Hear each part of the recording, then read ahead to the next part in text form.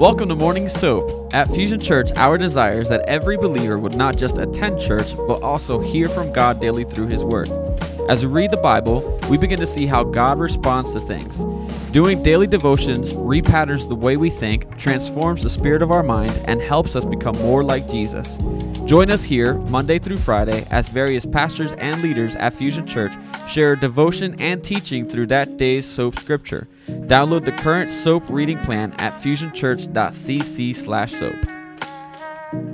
Okay, good morning, everybody. It's good to be able to see all you folk on the screen, and hope you're wide awake and ready to roll full speed ahead. So let's loosen the body up a little bit and stretch. And you can worship and stretch and do whatever you need to do. Get a cup of coffee to tune your body in. And let's tune our spirit in. The best way to do that is let's take some time and pray. Father, we just want to thank you again for the privilege of waking up. And Lord, we thank you for the family here on the screen, brothers and sisters.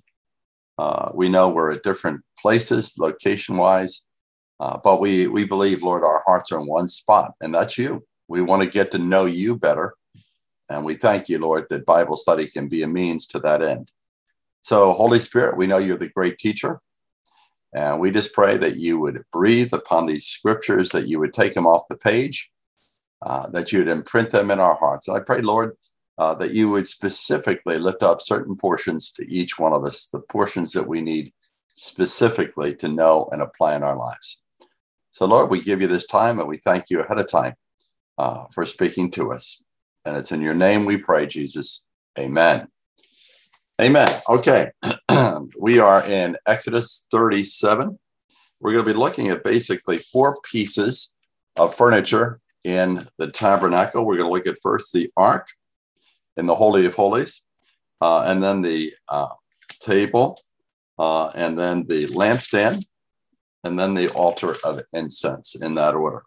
So let me read it through, and we will unpack it. Now Bezalel made the ark of the acacia wood. Its length was 2.5 cubits, its width 1.5 cubits, and its height 1.5 cubits. And he overlaid it with pure gold inside and out, and made a gold molding for it all around. And he cast 4 rings of gold for it on its 4 feet, even 2 rings on one side of it, and 2 rings on the other side of it. And he made poles of acacia wood, and overlaid them with gold. And he put the poles into the rings on the sides of the ark to carry it. And he made a mercy seat of pure gold, 2.5 cubits long, and 1.5 cubits wide. He made 2 cherubim of gold.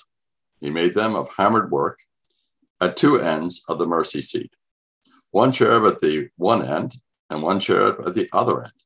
He made the cherubim of one piece with the mercy seat at the 2 ends.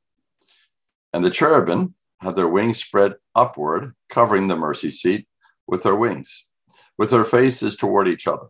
The faces of the cherubim were turned toward the mercy seat. So that's the ark. And then we're going to look at the table of showbread. Then he made the table of acacia wood, 2 cubits long and 1 cubit wide, and 1.5 cubits high. He overlaid it with pure gold and made a gold molding for it all round. And he made a rim for it of a handbreadth all round, and made gold molding for its rim all round. And he cast 4 gold rings for it, and put the rings on the 4 corners that were on its 4 feet. Close by the rim were the rings, the holders for the poles to carry the table. He made the poles of acacia wood and overlaid them with gold to carry the table. And he made the utensils which were on the table, its dishes, its pans, its bowls, its jars, with which to pour out libations of pure gold. And then we're looking at the next piece, which is the lampstand. Then he made the lampstand of pure gold. He made the lampstand of hammered work.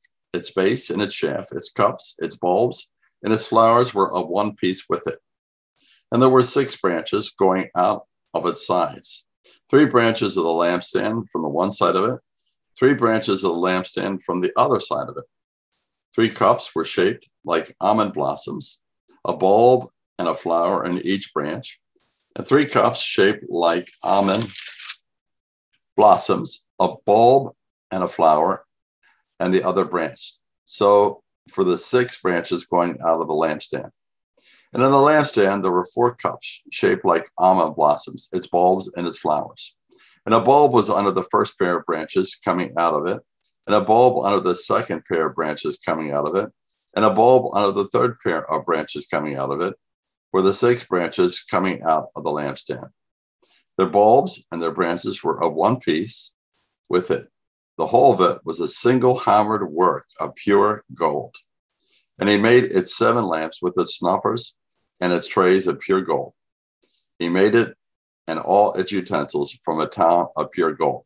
Then the last piece of the furniture is the altar of incense, 25.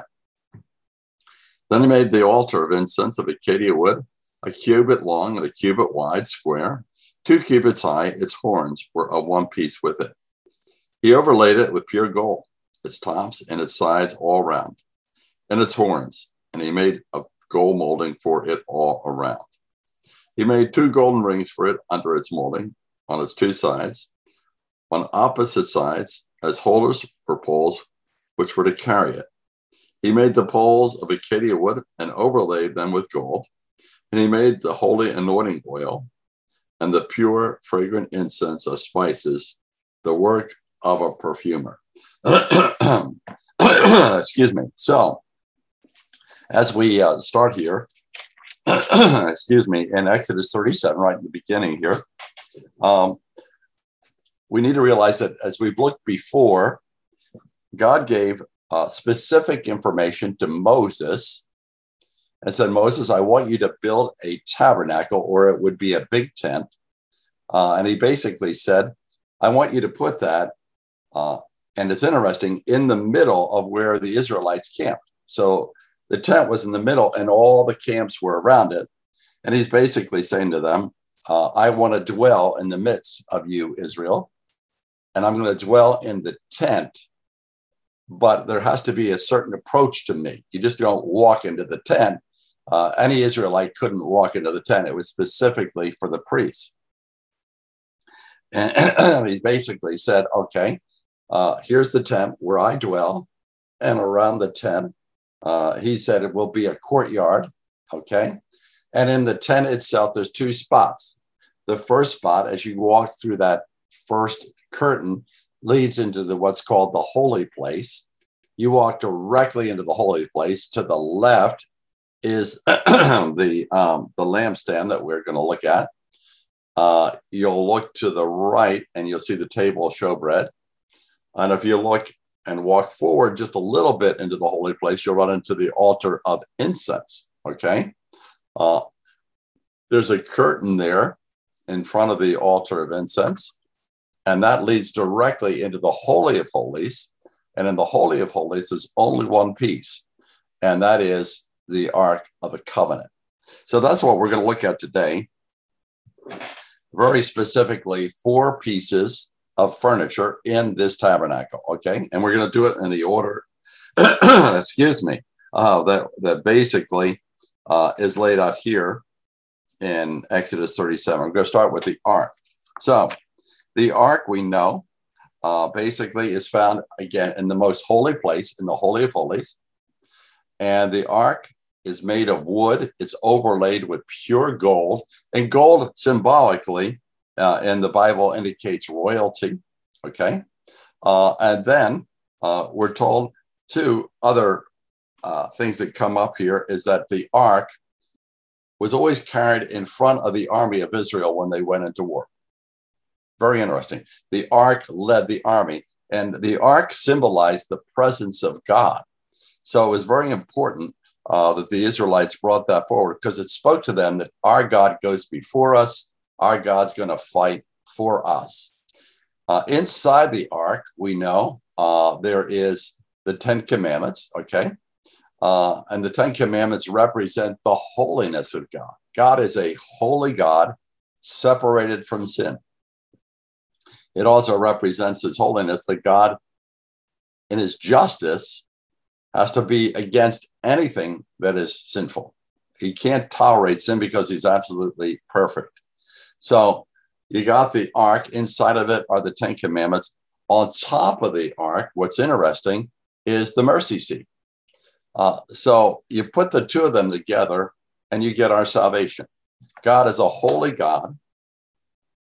He has to punish sin, and we've all sinned.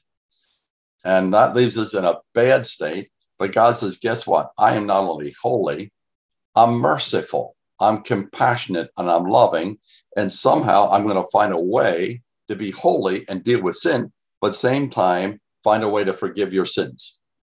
And we saw, as we've been looking all through Exodus, that God found a way basically for the Israelites to deal with sin. And that was to bring animals into the courtyard. And the Israelites, when they sinned, would lay their hand on the animal. The animal would be killed to remind the Israelites that sin is no light matter. It needs to be dealt with. It needs to be punished.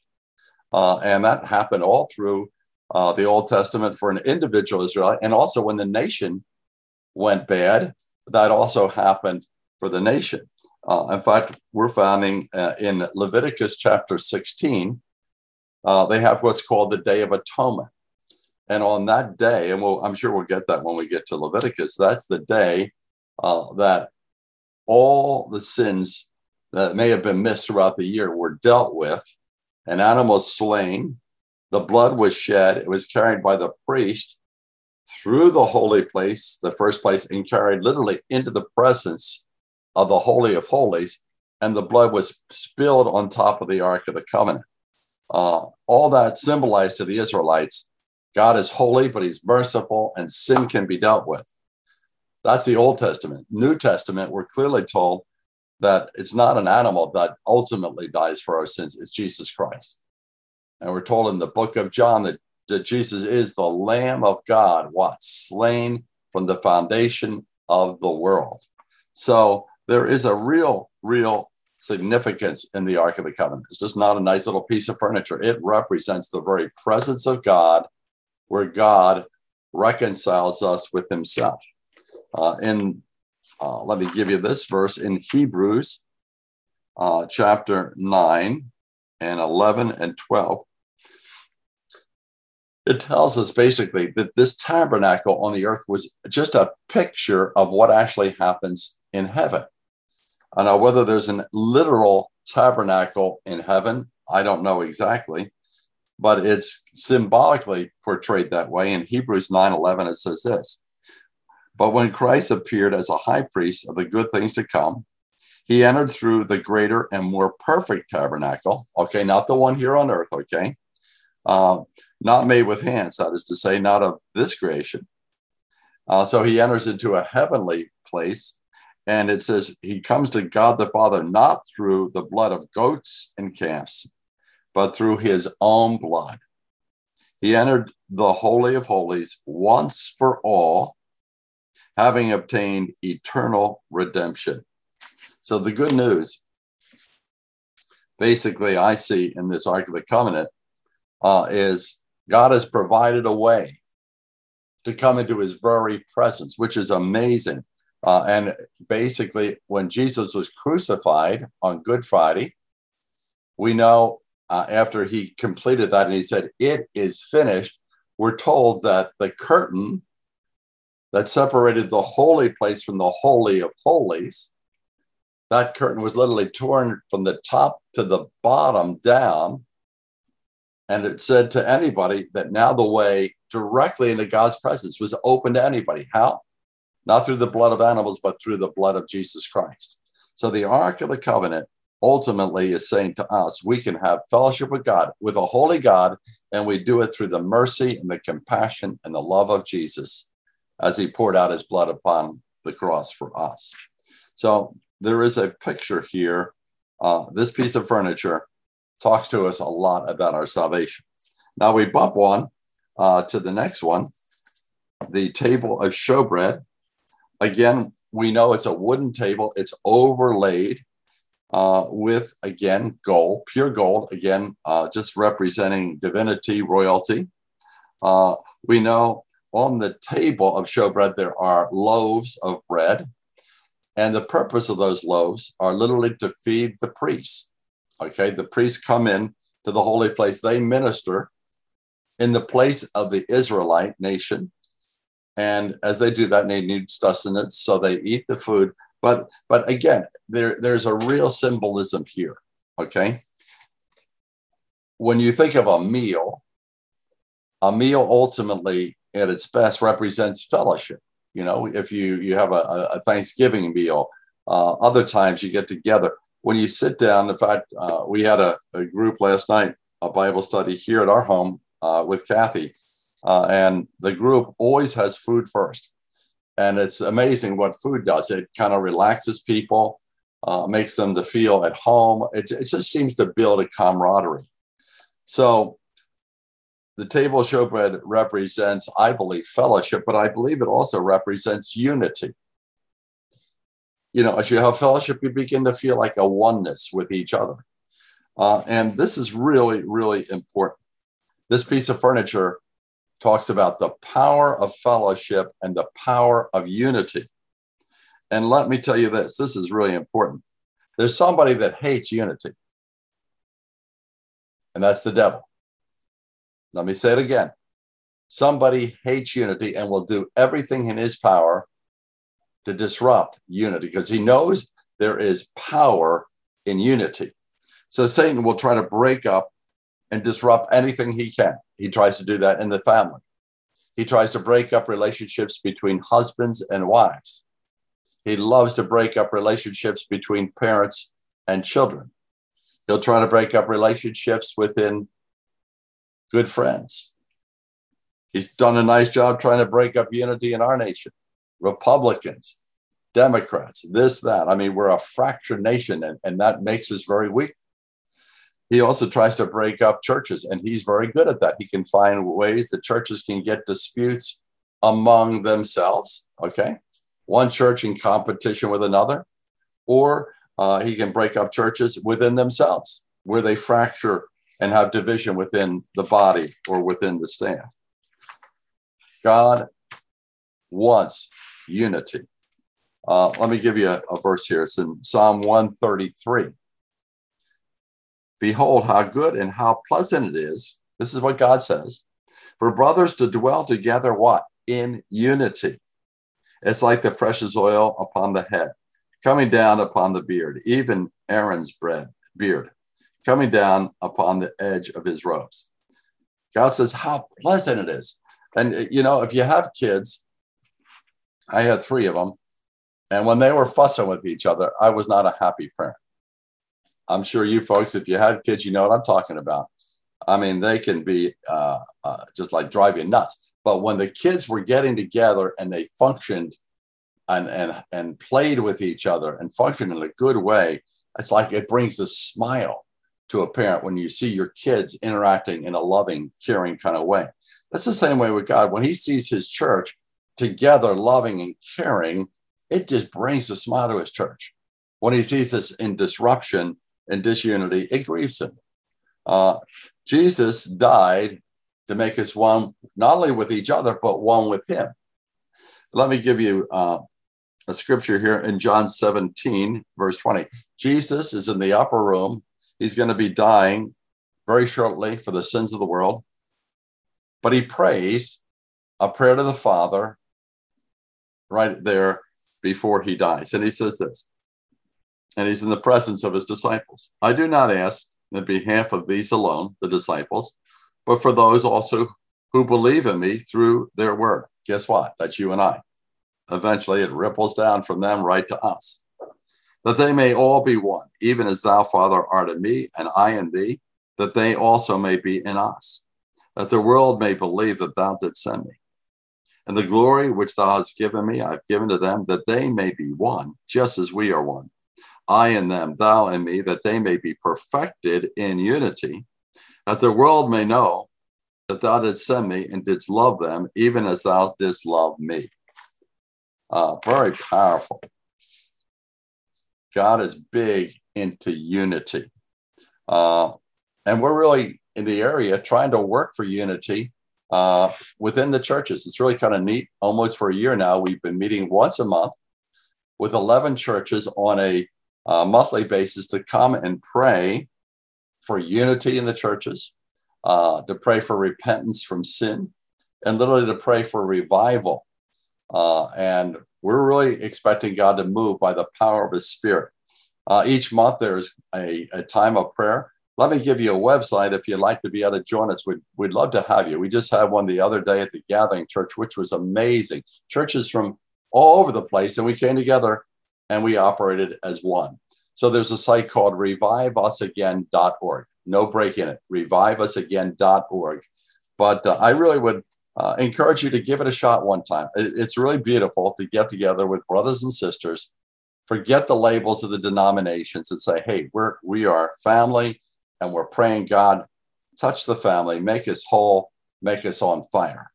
So that's the second piece that we've looked at here. First, we looked at the Ark of the Covenant, okay? We then looked at the table of showbread. Now we're going to look at the lampstand. So the lampstand basically is made of pure gold, and there's 6 shafts that go up, and the purpose of the lamp is to give light in the holy place so the priest can do what they need to do. I mean, it's like, we have lights. I have a light here in my ceiling. They didn't have any light bulbs you just plug in and use. No, they basically had to go by fire, and that's the way they did it. But what's important is not just the lampstand, it's what fueled the lampstand. And what fueled the lampstand was oil. And we need to realize in the Bible, sometimes oil is used literally as oil, okay? You put it in a lampstand, it causes fire. But many times oil represents not just itself, it represents and is symbolic of something else. And in this case, in the lampstand, I believe it represents the power and the person of the Holy Spirit, which is really kind of a cool thing. We're told very clearly in the Bible that there's no effective ministry just done in human power and human wisdom. It ain't going to make it, just not going to work. In Zechariah 4:6, the Lord says, it's not by human power, it's not by human might. He says, no, it's by my Spirit. That's where effective ministry happens, when it's driven by the Spirit, not just I'm going to roll my sleeves up and I'm going to give God my best sweat and efforts. It's not what we do for God, it's what he does in us and through us through the third person of the Trinity. I think if you've heard in some of the other subs, I've always tried to lift up the fact that the Holy Spirit is not a force. The Holy Spirit is not a thing. The Bible is extremely clear. He is the mighty third person of the Trinity. And the Father and the Son have literally sent the Holy Spirit to live within us so that Christ's work that he began can be continued in and through us, the church, so that the world can be touched and changed. So it's interesting. If you can imagine, Jesus is resurrected. He's taken off going into the sky. But prior to that, he has said to the disciples, don't panic. Don't despair. Yeah, I'm going to ascend to the Father. Don't worry. I'm sending a replacement. I'm going to send a replacement. And he said, the way he actually says, I'll send another helper.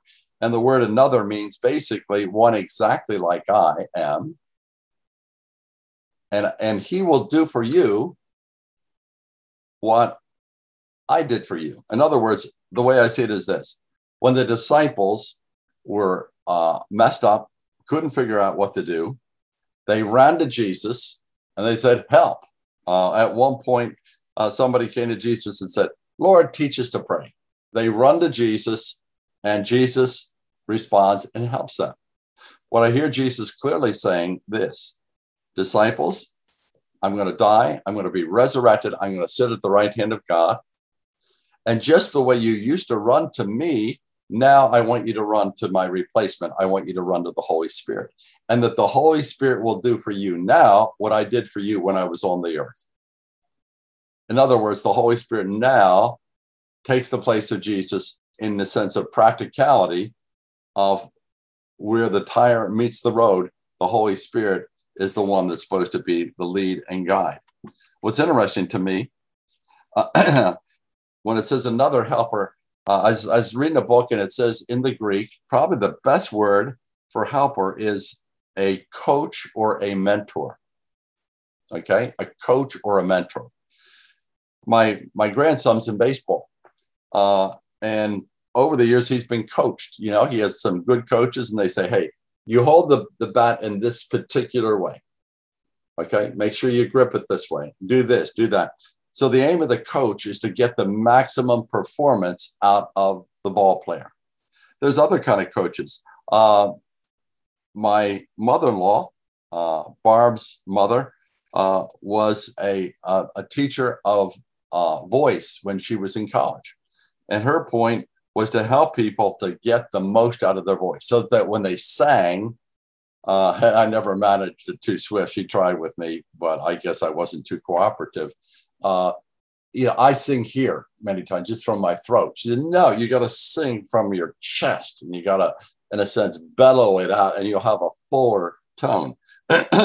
So there's people that have vocal coaches that teach them how do you sing so that you can really get the most out of your voice. There's also acting coaches, and it's really kind of cool. They're there to work with actors so that they really come off very realistically when they're in a movie. And they can actually teach people how to cry. That's pretty cool, isn't it? They actually can teach you how to be able to have a fake cry, but make it look like it's the real deal. So what's amazing to me is Jesus said, guess what? I'm taking off. Don't despair. I'm sending a replacement. I'm going to give you your own personal coach, your own personal mentor. And by the way, you don't have to travel miles to get to the coach. You don't have to pay a lot of money to the coach. This coach lives inside of you. And you can go, by the way, you can go to this coach 24/7. I love this. You don't have to go and wait. Okay, coach, once a week, I'll catch you in a week. You got an issue. You can deal with it at any point, at any day, with any problem. The Holy Spirit is a coach in every single area. He's an expert in any area that you have a need.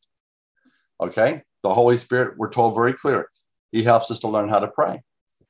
I get bungled out. I say, oh, Lord, how do I pray? And I think I'm trying to learn how to let him initiate my prayers. When we open the Bible, we pray first. We just don't run into the Bible. We need the teacher, the coach. He wrote the book. Well, Holy Spirit, open up, make the book real to me. So he not only helps us to pray, he helps us to understand the Bible. He helps us to witness and share our faith. One thing that I really love, he's really good at helping us solve problems. Anybody have any problem here? I mean, most of us got something that's loose-ended that we could use some insight and some wisdom. The Holy Spirit is there to be our coach. So I think this is really cool.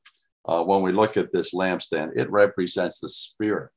And I just have to say, again, I've said it before, but I love the quote. Catherine Coleman is a lady that had amazing miracle ministries. And I had the privilege with my wife to be able to go out and attend her services a number of times. And God used her in a mighty way to perform literally miracles where we saw healings. People that were blind began to see. People that were deaf began to hear. People that were lame began to walk. And I'll never forget, and I just say it again because I hope it hits you the way it hit me.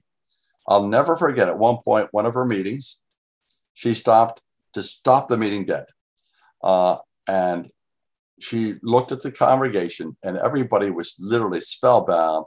And she pointed her finger at the congregation and she said, "Don't grieve the Holy Spirit. Don't grieve the Holy Spirit." And then she said this, "He's my closest friend." And I'm thinking, oh, wow. Don't grieve him because he's my closest friend. I don't want you to hurt my friend. But then this is the clincher that knocked me over and has inspired me and it made me hungry. She ended with this, "And he's more real to me than you are in the congregation." And I thought, man, do I have a long way to go. Wow, that lady was so intimate with the Spirit and God used her in amazing ways. And she said, "I'm ordinary, but when the Spirit's in me, I'm extraordinary." Not I am, but the Spirit in me. So I looked up that. And the last one, is verse 25, the altar of incense. Again, this is made of wood. It's overlaid with gold. And as we said, you have to go into the holy of place. You walk through the temple, the tabernacle. If you walk straight forward before you hit the curtain, you'll hear this, I guess, the burning of the incense. You'll hear it probably, but even more so as the incense rises, there's an amazing smell and aroma in the holy place. So again, is that just incense? Yeah. But the Bible says it's more than just incense. It represents and is symbolic of something else. And I believe that it is symbolic of prayer and worship, that piece of furniture. In the book of Revelation, it says this. Okay, this is in Revelation chapter 5, 8. This is, John gets this picture of heaven. And it says in Revelation 5:8, and when he had taken the book, the four living creatures, okay, in a sense, the cherubim, I talked about the ark. You had the ark, the holiness inside of it, the Ten Commandments on the top, the mercy seat, but the mercy seat were cherubim, were angels, you might say, that were on top of that. And it says in heaven, the four living creatures, and the 24 elders, which I believe would be any believer, Old and New Testament, that had opened their heart to the Spirit, they fell down before the Lamb, that's Jesus, having each one a harp and golden bowls full of incense, okay, it says here, which are the prayers of the saints. The incense represents the prayers, your prayers and my prayers. When we pray, they ascend into heaven and they make a difference. There is also Revelation chapter 8 and verse 1, 2, 3, 4. It says this. And when he broke the seventh seal, that would be Jesus, there was silence in heaven for about a half an hour. And I saw the seven angels who stand before God, and seven trumpets were given to them. And another angel came and stood at the altar. Okay, there we are, the altar of incense, holding a golden censer, and much incense was given to him, that he might add it to the prayers of all the saints upon the golden altar, which is before the throne. And the smoke of the incense with the prayers of the saints went up before God out of the angel's hand. So when we pray, something happens. And what I think is really pretty special is this piece, this altar of incense is right before the veil that takes you into the Holy of Holies. Into the Ark of the Covenant represents the very presence of God. So when I hear God saying, if you want to get into my presence, if you want to get through that veil, if you want to encounter the Ark and my presence, then you have to come through the altar of incense. In other words, to get to God, you have to be a person of prayer and a person of worship. And a verse that has just literally knocked me over recently, it really got me fired up about a week and a half ago. I was reading through something in a devotion, and it says, it's Psalm 100, verse 4. And it says what? Enter his gates with what? Thanksgiving, and his courts with what? Praise. Enter his gates. How do we come into the presence of God? And when we come to church, you might say when you enter the building, okay, you go through those, you have a greeter, you go through the glass doors. In a sense, the Lord said, enter that with a spirit of thanksgiving. Neat way to come to church. I come through those doors. Thank you, Jesus. You have been so good to me. You've done this. You've done that. You've been faithful in supplying my needs. You've touched people I prayed for. Da, da, da. Thank you for a good home. Thank you for my family, whatever. Enter his gates with thanksgiving, but come into his courts. The courts are the presence of God. That's when you're coming into the worship center, okay? And how does he say, enter my courts with what? Praise, with worship. It's really cool. Psalm 22, verse 3, it says this about God. Thou art holy, O thou, who art enthroned upon the praises of Israel. Or another translation would be this. Thou art holy, God, who are enthroned and inhabit the praises of Israel. God, he literally in heaven is in an environment of worship and praise. You study the book of Revelation. Angels are perpetually 24/7 saying, holy, holy, holy. They're worshiping. God dwells in an atmosphere of praise all the time. That's his home. And if you want to get to heavenly places and you want to step out of this planet and enter into a heavenly realm, then we got to enter in the way that the angels do. We have to be people of praise. And I found that myself more and more. The more I praise God, the more I turn my eyes away from me and get out of myself and get away from my problems and the distractions of life and the distractions of everything that goes around us, and focus literally on the Lord and just get lost in him. It's almost like I begin to step through the curtain and enter into the Holy of Holies. So that altar of incense really speaks loud and clear of that's the way I need to prepare my heart if I'm going to come into the presence of Almighty God.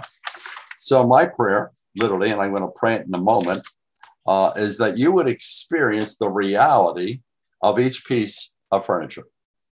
We did, we could have made this very dry and say, oh, well, this is a piece of furniture. Here's a piece of the furniture is furniture, but it's symbolic. And each of these pieces of furniture says something. Again, we need to be able to appreciate the table of Shobed. It speaks of unity. And there's a challenge I'd have to say to any of us. How unified am I in my relationships in my family? Or with my friends? Or with my church friends? Or where I work? Am I in unity with them? Or is there a disruption? Is there somebody I need to forgive? Is there somebody I have a grudge against? Because a disunity will short circuit your walk with the Lord. You can't have unity with God till you first also have unity with your brothers and sisters. So that first piece is very clear. There is power in unity. So do everything you can to be at one with people and one with God. That's the first piece. The second piece, the lampstand, we saw, that's all about the person of the Holy Spirit. Get to know him. The Bible's clear in 2 Corinthians that you can fellowship with him. You can get to know him. You can get to know him intimately. And God, through the Holy Spirit, can minister through you and touch lives. So that's the second. The lampstand represents the person and the power of the Spirit. Get to know him. Number 3, the altar of incense, as we said, represents prayer and worship. Become a person of worship. And I'm not just talking about Sunday morning when you come and we worship for an hour. May worship become your lifestyle. May Thanksgiving be a lifestyle where you can just live in an atmosphere of, thank you, Lord, you've done this for me. You've been a blessing to me, Lord. Lord, you're worthy of worship, not that I can get anything from you. I just worship you because you are so beautiful that you're worthy of my praise. And then the last piece, I pray that you would be able to experience the ark, because the ark represents the very presence of God himself. And I believe that's the deepest hunger in everybody's heart that's on the screen. Peel away all the other stuff and get to the deepest cry in your heart. And I believe the deepest cry in your heart is saying, I want to experience God, because that's what heaven's all about. And the beautiful thing is we can begin to experience heaven before we, you don't have to, how can I put it? You don't have to die to experience heaven. You can get a foretaste of it in this life as you become a worshiper. So let's pray, folks. Father, we thank you. Thank you, Lord. You have given us an illustration, a visual aid about how to encounter you, Lord. We thank you for the table of showbread. Lord, I pray for each of us. Lord, we pray for unity in our life. Father, we pray for unity within our church, Fusion Church, and our 2 campuses. Father, we pray for unity in the churches in the area, that there would not be competition. And that we pray for unity, Lord, not there, but for our nation, Lord, and even for the world. And Father, we thank you also for the piece of furniture called the lampstand. Holy Spirit, I pray for each one here, Lord, that you, Holy Spirit, would not be a thing, but that you would put a hunger in us, Holy Spirit, to get to know you, to be able to cooperate with you in ministry, and to be able to let you loose. We know you've commanded us, Lord, in Ephesians chapter 5:18, to be filled and controlled with the Spirit. Make that a reality, Lord. And we thank you, Lord, for the altar of incense. Just a reminder, Lord, that we shouldn't be grumblers. We should be the most thankful people on the earth. So, Lord, I pray you'd help my brothers and sisters and myself, Lord. Give us a thankful heart. We are blessed. But, Lord, let us not just stop at the blessings. We pray that you'd make us people of worship, Lord. Lord, that we would just get caught up in you and not what you're even going to do for us, but just who you are. And Father, we thank you for the last piece of furniture, which is the Ark of the Covenant. Lord, we know it represents your very presence that was in the midst of Israel. And Lord, we just do not want to know about you. And I pray, Lord, for every one of my brothers and sisters on the screen, Lord, that you would not allow us to be satisfied with just data, with knowledge, intellectual understanding. But Lord, you'd put a hunger and a thirst in us for an encounter, an experience with you, the Trinity, Father, Son, and Holy Spirit. So Lord, we thank you. And just turn us loose. Use us, Lord, to be a light in the world. And we pray, Jesus, in your strong and in your holy name. Amen. Amen. Have a great day, folks. God bless you and enjoy your day.